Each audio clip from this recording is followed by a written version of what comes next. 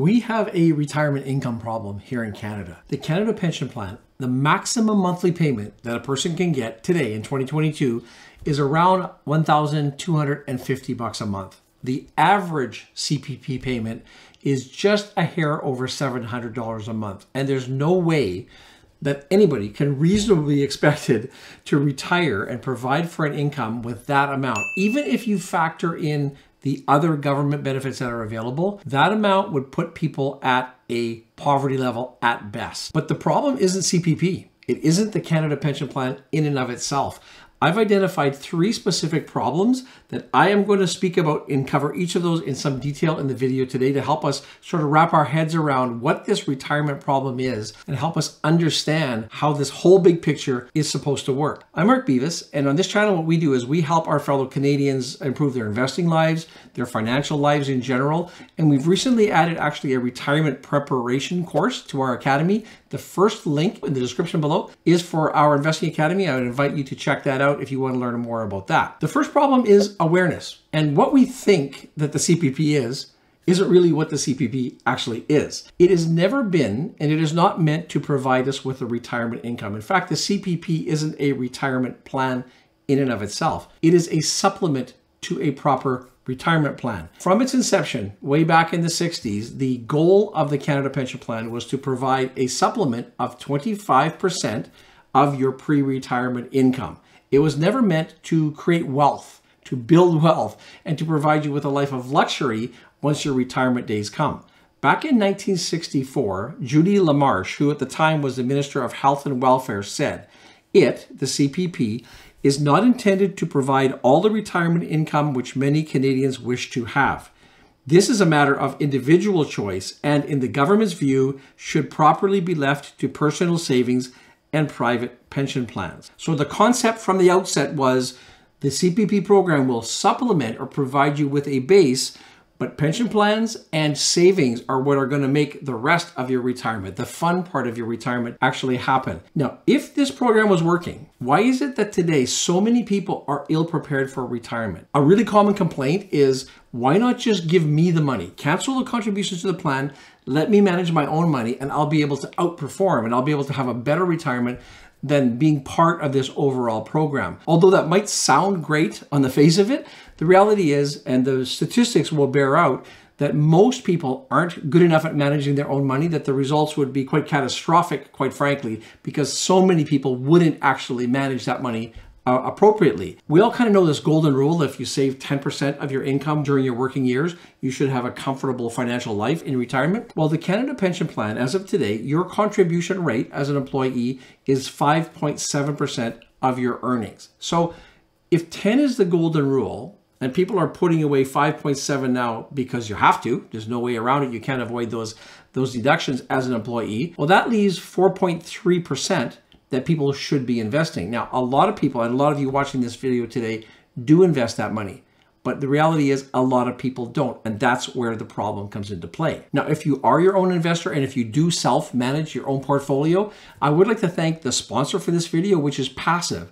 Now, Passive is a free platform that you can use to quickly rebalance your portfolio. So they offer a wide variety of features like goal tracking, one-click trades, and much, much more.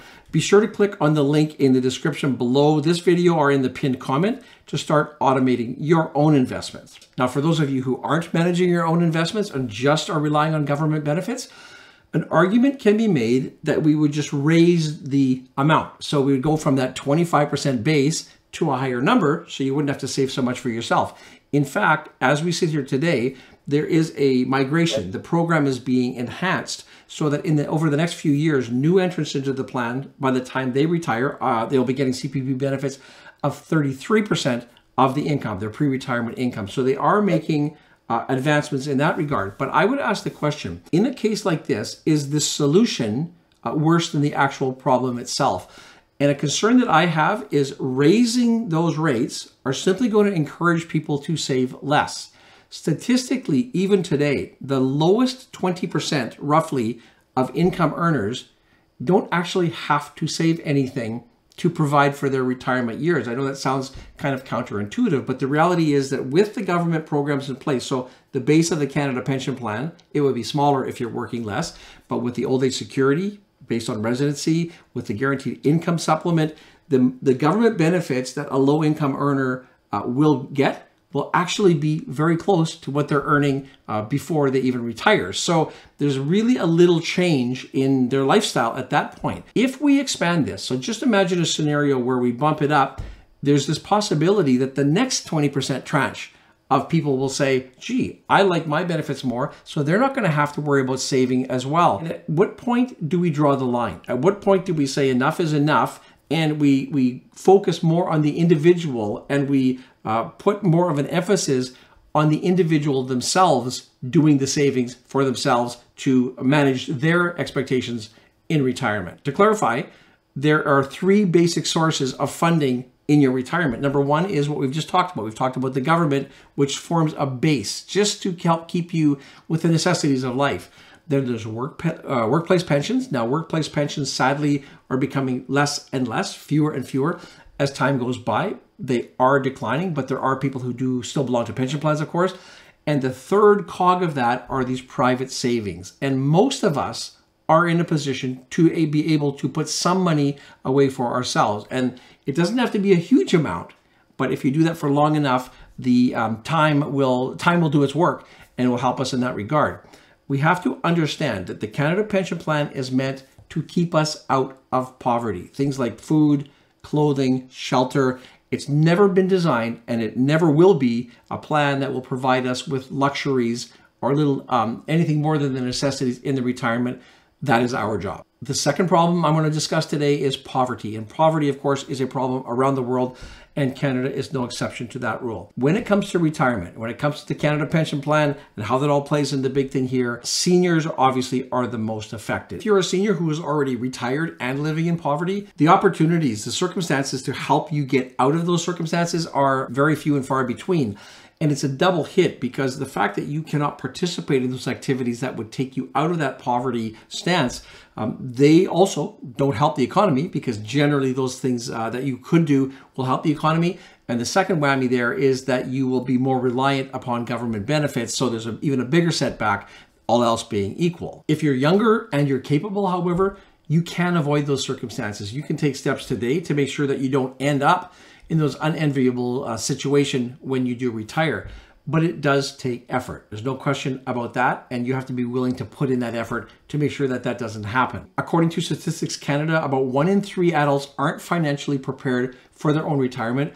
And this situation is only expected to get worse. When we look at it from a demographic perspective, the number of people over the age of 65 is set to double in the next 24 years by the year 2036. Life expectancy has also climbed to around 80. So if you're born today, a child born today has an expectancy of approximately 80. In a recent study, Canada's first poverty reduction strategy, we see that 10.6% of Canadians lived below Canada's official poverty line in 2016. If we look at who is most at risk, we have singles ages 45 to 64 making up the biggest contingent. Around 36% of these people are expected to have a risk of living in poverty. Lone parent families, around 29%. Recent immigrants, 17%. Indigenous peoples who are living off a reserve, 17%. Persons with disabilities, around 15%.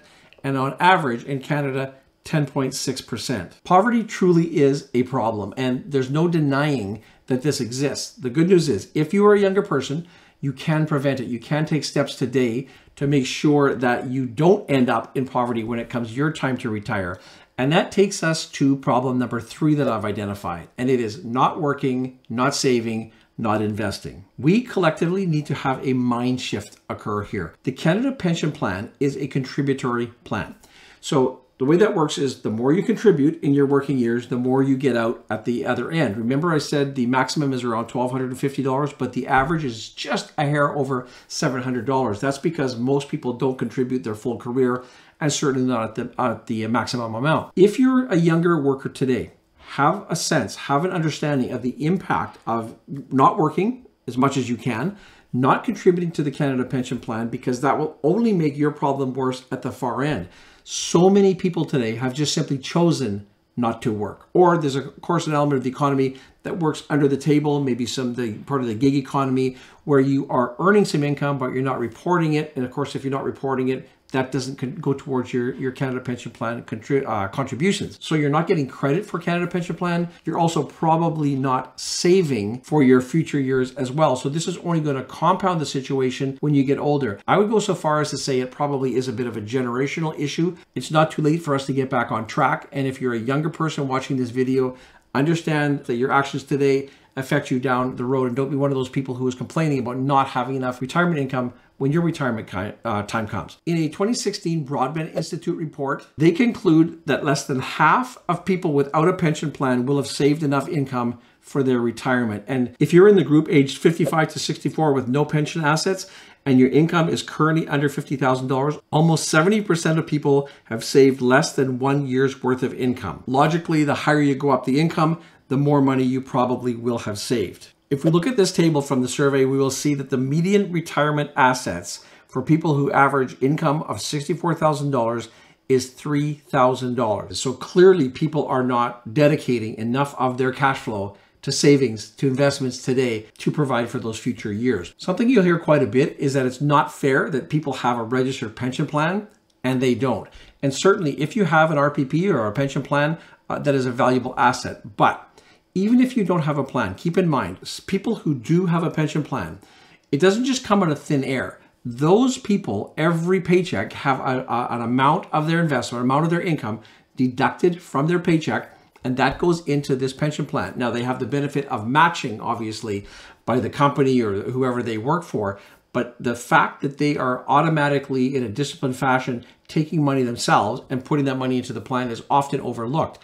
If you aren't part of a pension plan, you can still do this. You still have this option of taking a chunk of your own volition, setting up some kind of a pre-authorized contribution to an RRSP, TFSA. Don't use as an excuse, I don't have a pension plan, to not save. No question, it's become rarer and rarer to have a pension plan today, but we know that. It's not something that's come out of the blue. It's not a hidden fact. It's right there staring us in our faces. So because of that, getting back to sort of taking on our responsibility for that third cog of our retirement program is we can do things today to make sure that we're putting money away to supplement essentially the government programs that are designed to help keep us out of poverty. I will take just a moment here to acknowledge that there is a segment of our society who, through no fault of their own, are disadvantaged, whether that's physically, whether that's mentally, just simply aren't able to go out and hold a job, possibly to have the type of job that they would like to have. So as a society, we collectively help out and look after that group who truly can't look after themselves. Thankfully, that's a minority. Most of us, pretty much most of us watching this video today, do have control over that ourselves. So we can take those steps and make sure that we're doing our part towards avoiding that poverty as we get a little bit older. If you do know someone who's struggling financially and you feel would benefit from having this information and maybe having that inspiration to start up some form of a savings plan for themselves, I would welcome you to forward this video to them, and hopefully that would be a nice gift that you could give them. If you would like a more comprehensive review of the Canada Pension Plan, the Old Age Security, and the Guaranteed Income Supplement programs, check out this video here. It will tell you pretty much everything you need to know about those programs. Reminder, the first link below is for our Investing Academy. I invite you to check that out. Thank you so much for watching the video, and I look forward to seeing you in the next video.